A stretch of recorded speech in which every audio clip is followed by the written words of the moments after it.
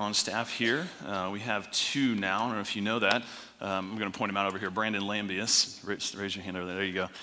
He hates having the center of attention on him, especially on Sunday mornings. But we've got him. He's going to team teach with me later this year. We've already got on the calendar, so he's going to be up in front of you guys with me. I believe in May? April? Okay, April or May. Late April, early May, somewhere around there. But we're excited to work with the students and excited to be here with you this morning. We've been in a series called Joy. We've been studying the book of Philippians. So if you want to go ahead and turn there, go ahead and grab your Bibles, turn to Philippians chapter 2. If you use an iPad or a phone, feel free to turn there. I'm not going to have the full text that we're reading up on the screen, but I'll have parts of it here this morning. But you can go ahead and turn there as we get going. And Bill has been using this resource that he found on Right Now Media for our small groups called Discipleship Explored. And I think some of you guys are in small groups that are following along with us on Sunday mornings, and so we appreciate that. And he's been using this acronym called JOY, J-O-Y. It stands for Jesus, Others, and You. And so we've spent 3 weeks on this series so far. Nate set the stage for us with the history of Philippi and Paul, and Bill has continued that, and then I'm going to bring in week 4 this morning. One of the things, though, I love, I got to share with you. So I've always loved the book of Philippians, and I'm in a men's group on Wednesday mornings, and the guys always make fun of me as a pastor and pretty much make fun of all pastors for how we can be really long-winded on a very short section of Scripture. And they're like, it must be something, pastor skill. But they actually teach it to us in seminary. So this binder is actually on Philippians 2, 5 through 11. 6 verses that Bill talked about last week, okay? So when I went to seminary, I studied Greek, and so I guess I should clarify. This is how to study Philippians 2, 5 through 11. This is Philippians 2, 5 through 11. Just an incredible passage. So why are we long-winded? Corwin, Baker, Kendig, all you guys in my Wednesday morning group, this is why. They breed it into us in seminary. I'll just weigh this here. Kind of what it feels like to go to seminary too. But what's interesting is that passage that Bill taught on last week is a passage called the kenosis passage. Kenosis is a Greek word for emptying. And if you read last week, you heard Bill talk about how Jesus emptied himself and became man, became fully God and fully man. And I remember this word, kenosis, because when I went to seminary, I didn't have a Bible college background. I have a business degree. And so I became a pastor in my last church, and a year into being a pastor, they said, okay, it's time to start seminary, Brandon. What? Oh, sorry, just kidding. It's time to start seminary, Chris. And so I go, and one of the things you have to do is you take this Bible proficiency exam, and I'm like, I got this. I've been following Jesus for like 5 years. I'm a pastor in a church. So I go and I take this test, right? And it's just you by yourself in a room, and I fly through this thing. It's so easy. Kenosis, that word stood out to me though. I'm like, I don't know what that word is. So I just guessed. It was multiple choice. I'm like, I don't know what that is. And so I go turn in my test. And the lady that's administering the test, she's like, wow, you were really quick. She's like, I've never seen anybody turn in a test that quickly for this exam. And I'm like, well, I'm good. What can I say? And 2 years later, I'm studying Greek, and we come up on this kenosis passage, and I remember that question on the test. And I'm like, oh, kenosis, I probably got that wrong. Well, I found out a few years after graduating with my master's degree and an MA, I thought about going back and getting my MDiv. It's like the MBA of seminary degrees. And so I was contacting the school, and I said, okay, I'm thinking about the MBA or the MDiv. What do I need? And they're like, well, we looked at your records, you need 27 hours. And I said, well, I think you're wrong, because I think I only need 24 hours, not 27. And they said, well, no, you need to take this class. And they showed me this class. And it was kind of an intro to the Bible class. And I was like, why do I have to take that? And they're like, well, do you remember that Bible proficiency exam? I said, yeah. He goes, you failed that exam. I'm like, what? And she's like, yeah, you flunked it, dude. Like, you had no clue what you're... Seriously. So all you people out there that are struggling with trying to understand the Bible and everything about faith, like, I was a pastor for a year, and I flunked the Bible proficiency exam. In the words of Monty Python, though, I got better. So, anyway, so we better move on. Philippians chapter 2. As I said last week, Bill talked about Jesus, and we pick up in Philippians chapter 2, verse 12. And he goes on, and he basically says, Paul is writing, and Paul, remember, is in prison. We believe probably in Rome, possibly in Ephesus, or maybe Caesarea. We don't really know for sure, but we know he's in prison when he's writing this letter. And he has a couple people with him, and you're going to see them here. But he kind of writes, and he says, Jesus is our ultimate example. But then also, follow my example, he says, as I follow Jesus. 1 Corinthians 11:1, he says that. And then he gives two others. He says, Timothy and Epaphroditus, they're really good people to follow as well because they're following Jesus. So we pick up in chapter 2, verse 12. I'm going to read the text here. Therefore, my dear friends, as you have always obeyed, not only in my presence, but now much more in my absence, continue to work out your salvation with fear and trembling. For it is God who works in you to will and to act in order to fulfill his good purpose. Do everything without grumbling or arguing, so that you may become blameless and pure, children of God without fault in a warped and crooked generation. And then you will shine among them like stars in the sky as you hold firmly to the word of life. And then I'll be able to boast on the day of Christ that I did not run or labor in vain. But even if I am being poured out, Paul says, like a drink offering on the sacrifice and service coming from your faith, I am glad and rejoice with all of you. So you too should be glad and rejoice with me. I hope in the Lord Jesus to send Timothy to you soon, that I also may be cheered when I receive news about you. I have no one else like him who will show genuine concern for your welfare. For everyone looks out for their own interests, not those of Jesus Christ. But you know that Timothy has proved himself, because as a son with his father, he has served with me in the work of the gospel. I hope, therefore, to send him as soon as I see how things go with me. Remember, Paul is in prison. And I'm confident in the Lord that I myself will come soon.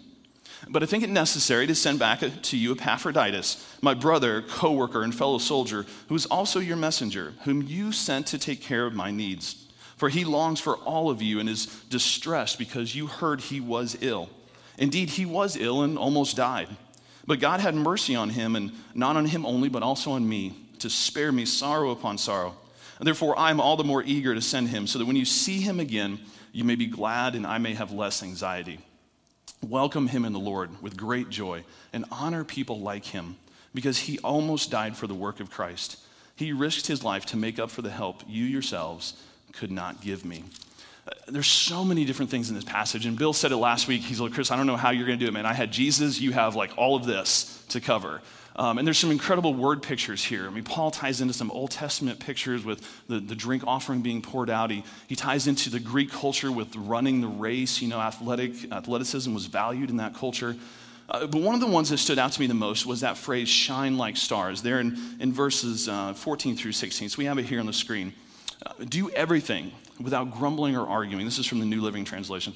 So that you may become blameless and pure, children of God without fault in a warped and crooked generation. And then you will shine among them like stars in the sky as you hold firmly to the word of life. And then I'll be able to boast on the day of Christ that I did not run or labor in vain.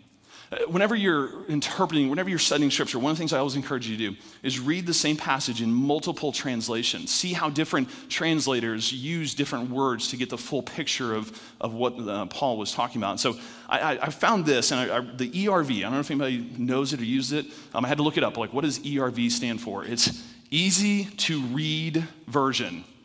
Can't get any easier than that, right? But I really liked how it said it. It says these words in the ERV. Do everything without complaining or arguing, so that you'll be blameless and pure, children of God without any fault. Sounds very similar, of course. We're reading the same text. But I like this. You are living with evil people all around you who've lost their sense of what's right. We don't even need a sermon to talk about that one, do we? Among those people, you shine like lights. Not you should, not you must, not it might be a good idea, but you shine, Church of Philippi, Christians today, followers of Jesus today, you shine like lights in a dark world, and you offer them the teaching that gives life. So I can be proud of you when Christ comes again. You will show that my work was not wasted, that I ran in the race and won. I love that phrase, shine like lights in a dark world. Let's be honest, light changes everything. It's like when you're in home and storms coming through and it's dark, and then you find that flashlight, right? And all of a sudden, you're like, okay, I can see. I know where I'm going. I know what I'm supposed to find. Some of you have heard the story of when I went caving in Missouri years ago with a group of guys from my last church, and we were way underground, like 20-minute hike underground. We were sleeping in this cavern overnight. It was a huge cavern, and it was pitch black. And if you didn't have the light on, like I was putting my hand in front of my face, and I literally could not see a thing. We walked around this loop 3 times before we realized that we had gone that loop already once before. And the guide was like, actually, this is our 3rd trip around, right? It was that dark. We play a game in student ministry every now and again called Grog. And some of the students, if you're in here, maybe you've played this with us. But we empty this room. It's played in here in the gym. We turn off all the lights. No hall lights, nothing. Nothing is in here. And we have the students, we have 2 people that are called the Grogs. And they hide in here somewhere in the gym. And also hidden in the gym is a flashlight. Sometimes we take it apart in pieces, sometimes we have it whole. But we send in all the rest of the students into the pitch black of the gym to run around crazy and find this flashlight so you can kill the Grog before the Grog touches you. There's a reason 80% of insurance claims in churches are youth ministry related, okay? Let's just be honest. But it's a fantastic game. And when the students find the light, I mean, we're all freaking out because the Grog's going to get us, And then all of a sudden the student finds the light and they're like, I got you. I found the Grog, right? And we kill the Grog with the light. We can bring lights up. Light changes everything. We're to shine like stars. We all know people in this world who stand out, right? Whether they be business leaders or politicians, actors, actresses, athletes. They stand out for good reasons and sometimes not so good reasons. My wife was yesterday on Facebook and she saw this thing and I did some research on it and realized it's kind of been circulating ever since it happened in 2012. But J.K. Rowling, who wrote Harry Potter, she was taken off of the Forbes billionaire list. I don't know if you know this. She lost her billionaire status because she gave away too much money. Like she literally gave away money that took her from a billionaire to a millionaire, right? As followers of Jesus, we're to stand out in the world. Not because we're athletic, not because we're influential in some way, not because we give away tons of money, but simply because our life serves as a sign pointing towards the greatness of God. This is why Jesus says in Matthew chapter 5, you are the light of the world. A town built on a hill cannot be hidden. Neither do people light a lamp and put it under a bowl. Instead, they put it on its stand, and it gives light to everyone in the house. In the same way, let your light shine before others, that they may see your good deeds and glorify your Father in heaven. I came across this quote from Dietrich Bonhoeffer just a few days ago, actually, and it worked great for this message this morning. And he once said or wrote this, your life as a Christian should make non-believers question their disbelief in God. I love that quote. That's what it means to shine like stars. And when people look at you, they go, what is it about this person in their relationship with Jesus? I want that. I crave that. Honestly, I think that's what has, in our church, you know that we've lost a 22-year-old young woman, Sarah Blanchard. I think that's one of the things that made her stand out to us so much, was she lived out this quote. People are now looking at her life and her death and how her family is both grieving and celebrating her life and death. And they're going, why don't I believe like they believe? What do they understand that I don't understand? That's what it means to shine like stars in this dark world. And so we have this passage in Philippians, and we've already talked about Jesus, and then Paul goes in and he says, okay, well, let's talk a little bit about Timothy and Epaphroditus. And just for a little context, Paul, remember, he's in prison. And in that culture, in that day, sometimes friends or family, followers were allowed to come into the prison to support you. Sometimes prisons didn't provide anything for you, and you needed those people to take care of you. And so he had evidently Timothy with him, who was a good young protege of his. And he also had this individual Epaphroditus. And in this letter in Philippians, he talks about both. And he says, Epaphroditus, I'm going to send him back to you, Philippi, like right now, immediately. You sent him to me, thank you, but I'm sending him back to you right now.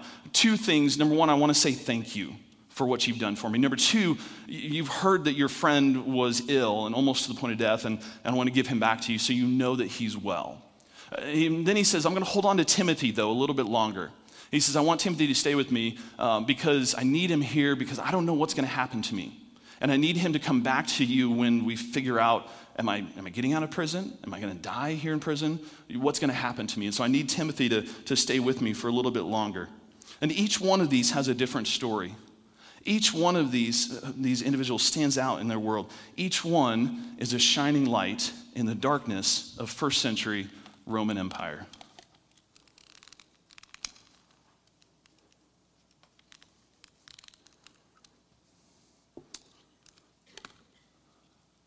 I love Paul. Paul, if you don't know his story, was a God-fearing Jew. Somebody who understood the Old Testament, had grown up in Jewish culture. And Paul, represented by this candle here, Paul was a rising star in the Jewish world. I mean, he'd gone to the right school, he knew the right people, he had everything going for him. In fact, I mean, he was looked at to be one of the top leaders in the Jewish world. Paul is seen when we first encounter Paul. His name is Saul, and he's actually holding the coats of the people who were killing Stephen, the first martyr of the church, of the new Christian faith.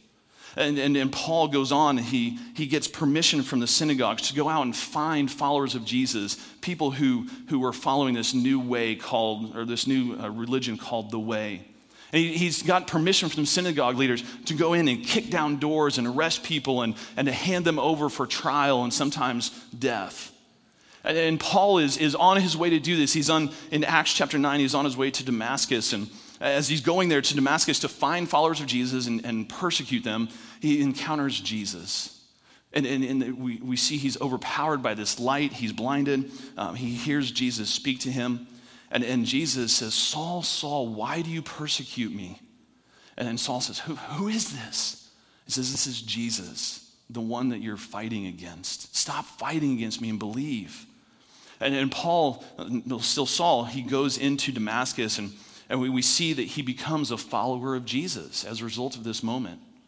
He goes on and becomes really influential and starts spreading the gospel. And in fact, early believers were really nervous whenever Saul, now Paul, entered the room because they knew who he was. They knew his history. And then they were like, is this real? Is this guy really changed? They were a little skeptical, and we would be as well. But he goes on and he becomes this prolific writer and writes 2/3 of the New Testament. He begins to travel and spread the gospel, and he goes on 3 different missionary journeys. And much of the belief and the understanding of God and the theology that we have today comes from the Apostle Paul. Paul was a light in a dark world. And then we talk about Timothy.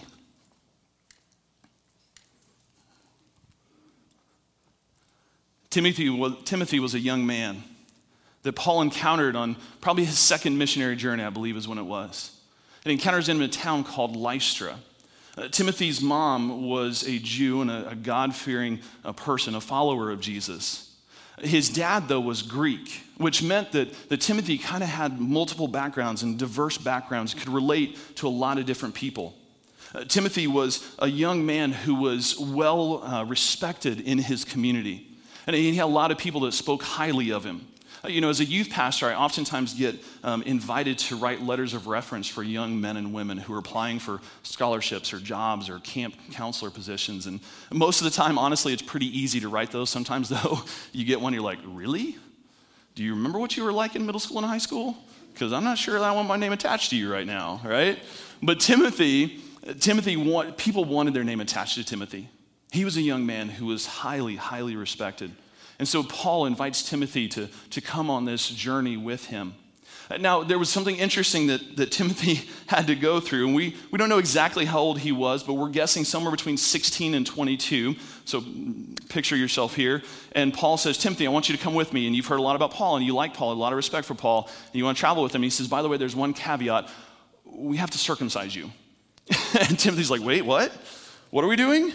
And he said, well, no, I know. We're going to go preach the gospel to Jews, and it's kind of a big deal, and so we got to circumcise you. But Timothy, because of his trust in Paul and his faith in Jesus, submitted to circumcision. Begins to travel with Paul on these missionary journeys, preaching the gospels and strengthening the churches. Timothy grows into a young leader. that we see becomes the leader of the church at Ephesus, becomes co-author of a few of the New Testament books with Paul. He was a young, rising star, rising leader. It reminded me, in my last church, we had a young man named Dave Hall. And Dave was not your typical middle school, high school student. He was very mature for his age, strong belief in God. Went on from high school to study in Bible college and seminary and became a pastor. And first was an associate pastor and then became an executive pastor in a church in Pennsylvania. And all the while I've had the opportunity to kind of mentor him along this process. And then he and his wife felt this call to become missionaries. And so they left family and everything behind, and they traveled to an Arab nation, and they are now missionaries predominantly reaching out to Muslims overseas. Dave was a Timothy. Dave and Timothy were both lights in a dark world. We have Paul and we have Timothy. Then we have this third individual, Epaphroditus. Now, Epaphroditus is almost a footnote in the New Testament. Like in my studies, I went to my study Bible and I went back to the concordance in the back where you can look up words and names and all this stuff. And his name's not even in the back of my Bible. Like, he does not stand out at all. And you can read Philippians and you get this idea like he was just a character piece, right? Not really that big of a deal. We know that he came from probably a pagan family. His name, Epaphroditus, means belonging to Aphrodite, okay, a Greek goddess. And so we know that at some point he became a follower of Jesus, possibly because of the influence of Paul on one of his missionary journeys. And so he takes on the name of Jesus, and he goes from belonging to Aphrodite to belonging to Jesus. And so he's in the church in Philippi, and church hears about Paul and that he needs some assistance. And so they pool their resources together, money, physical goods, we don't know what exactly. And they choose somebody, and Epaphroditus, for whatever reason, stands out. And they say, Epaphroditus, go to Rome, Ephesus, Caesarea, wherever Paul is. Epaphroditus knew where he was. Go to him and meet his needs. And so he becomes this kind of messenger almost for the Philippian church. Paul, though, sees him as so much more than a messenger. He uses a few different words in this book to the church at Philippi, and he says, my brother Epaphroditus. He is your brother in Christ, Paul reminds them. My fellow worker in Christ. Not only is he a brother in Christ, but he's willing to sacrifice for the name of Jesus. He's also a fellow soldier. Like, he's willing to do the hard work, the battle of that.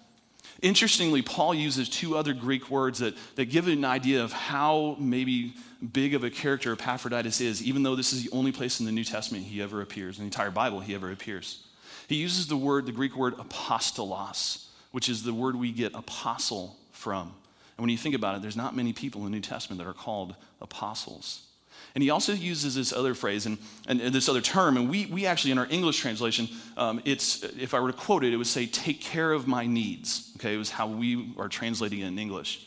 But the Greek word is liturgos, and it's this idea of a person who takes on a public office, similar to maybe a school board or, Chip's back here, the fire chief.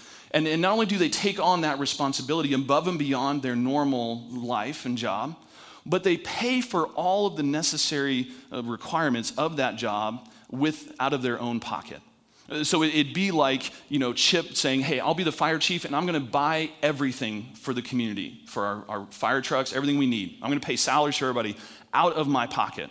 So we get this sense that Epaphroditus was probably a man of some means. We don't know exactly, but there's this idea that and there's an interesting phrase at the end, and when the lights come on, you can read it again. But it says, Paul says, thank you for sending Epaphroditus because he met the needs you couldn't. And there's speculation that the church at Philippi could meet a certain amount of the need that Paul had in prison, but Epaphroditus, out of his own pocket, met the rest of his need. And what we know about Epaphroditus is as he's traveling, probably with a few other people, on his way to Rome, Ephesus, Caesarea, wherever Paul is, he falls ill. And not just, I have a cold. He didn't sound like Barry White, right? Like almost dies on the way. But his devotion to his mission and his devotion to Paul are so extreme that he carries on through the point of death to carry out his mission. And he experiences this, what commentators have always said is truly a miraculous recovery, brought back from the brink of death to life. And so while they're traveling, he falls ill, and one of his travel companions goes back to Philippi and says, Epaphroditus is done. He's a goner. And so the church is mourning the loss of this important person in their church. But Epaphroditus has lived, and so Paul is eager to send Epaphroditus back to correct the wrong message that the church at Philippi has had. So Epaphroditus is another incredible light in a dark world. Throughout history, we have seen men and women who've served as lights for Jesus in this dark world. I thought of Martin Luther King Jr., a man who saw the divide of this country, and because of his faith in Jesus as his bedrock, chose to act, to do things that many other people couldn't or wouldn't do. I think of Mother Teresa, who looked at the poor in Calcutta, India, and said, I have to do something. I have to give everything I have, everything I am, to meet the needs of these young children on the streets and these women in Calcutta. I think of Billy Graham, who recognized middle school, I believe it was, when he became a follower of Jesus, and felt God's calling to preach the gospel, and preach the gospel to millions and millions and millions of people all around the world. And I know what you're thinking. I'm not one of those people. You know, I'm not either. But here's what I know. Romans 8:11 says, the Spirit of God who raised Jesus from the dead lives in you. We have within us the same Spirit, the same power that rose Jesus from the dead. And our calling may not be that of Paul, Timothy, or Epaphroditus. It may not be that of Martin Luther King or Mother Teresa or Billy Graham. But we're called to be a light wherever we are and however God has called us to do that. It's kind of like this flashlight. You know, the flashlight, honestly, without these batteries in here, are nothing, right? We, individually, we represent this flashlight. And it's the Holy Spirit, our faith in Christ, our understanding and an adoption of Scripture as our guide for life that gives us the power to illuminate this world. Paul says in another book, Romans 12, I plead with you to give your bodies to God because of all he has done for you. Let them be a living and holy sacrifice, the kind he will find acceptable. This is truly the way to worship him. And don't copy the behavior and customs of this world, but let God transform you into a new person by changing the way you think. Then you will learn to know God's will for you, which is good and pleasing and perfect. What if each one of us made it our mission to truly understand and discover how God is calling us to be light in this dark world? Imagine the light that each one of us could be in our homes to start with. If we carried the mantle of being a man of God and a woman of God and a child of God in our homes. What if we became lights in our communities, in our neighborhoods, our cul-de-sacs, our streets, and we became this beacon of light that people could look to, and we're illuminating Jesus through all of this? What if we became lights in our schools? That when people look at you, they know that you're different because you don't look like the rest of the students or talk like the rest of the students or act like the rest of the students. And one day you might get a chance to tell them about Jesus. And your priority was not to be a student or an athlete, but your priority was to be a Jesus follower first, and then a student and an athlete and a band member. What if we became lights in our workplaces? I know it's really easy, not so much as a pastor, but I've been in the business world as well. It's really easy to be strong in your faith on Sunday morning and on Monday when you're in the office. It's kind of hard. But what if we had the courage of Paul, Timothy, Epaphroditus, Martin Luther King Jr., Billy Graham, Mother Teresa, Sarah Blanchard, to say, no matter where I go, I'm going to be a light for Jesus? What would it look like if we, as a church, as a body of believers, said that Great Oaks is going to be a light in this community to illuminate the name of Jesus. I believe we already are, but I believe God has a future for us that is way bigger than what we're currently experiencing. And I believe that all we have to do is tap into the power of the Holy Spirit through prayer and dedication to the Word and sacrifice and commitment. And we can be an even bigger and brighter light for Jesus in this community. I remember Christmas Eve, we had our services here, and I was up here on the front row when we did the candles, and we passed the light from person to person to person, right? And I took this picture. Guys, we didn't really have any lights on, just like we had lights dim here. But those candles, every person in this room holding a candle illuminated this entire space. I mean, we saw here how even just 3 simple candles cast enough light that we could maybe move around. We couldn't read very well. Maybe we might bump into a chair occasionally, but we could move around in this room. It cast just enough light for us to see, what if every one of us became a flame for Jesus in this community? What would that look like? That's our hope and prayer as a church. That's where we're taking you as a church. And we ask simply that you partner with us in this journey, that you allow us to help you discover your next step towards God. Let's pray. Father, we want to burn for you. I think of that song. We want to burn for you. Father, we pray that you would light a fire in our souls that calls us to make radical sacrifices of obedience, whether it be in our lifestyle, our words, our relationships, whatever that may be. Father, each one of us has a different next step, and we have a next step as a church. And our prayer is simply that we would have ears to hear, eyes to see, and hearts that respond to what your Spirit is telling us. Help us to go shine a light for you in this world. And not for our sake, not for the sake of even the name of Great Oaks, but for your kingdom and for your Son, Jesus. May our light shine bright for him. Amen. Amen. Let's go and stand up together. Let's sing this one out. I'm sure you might remember this, maybe from way back.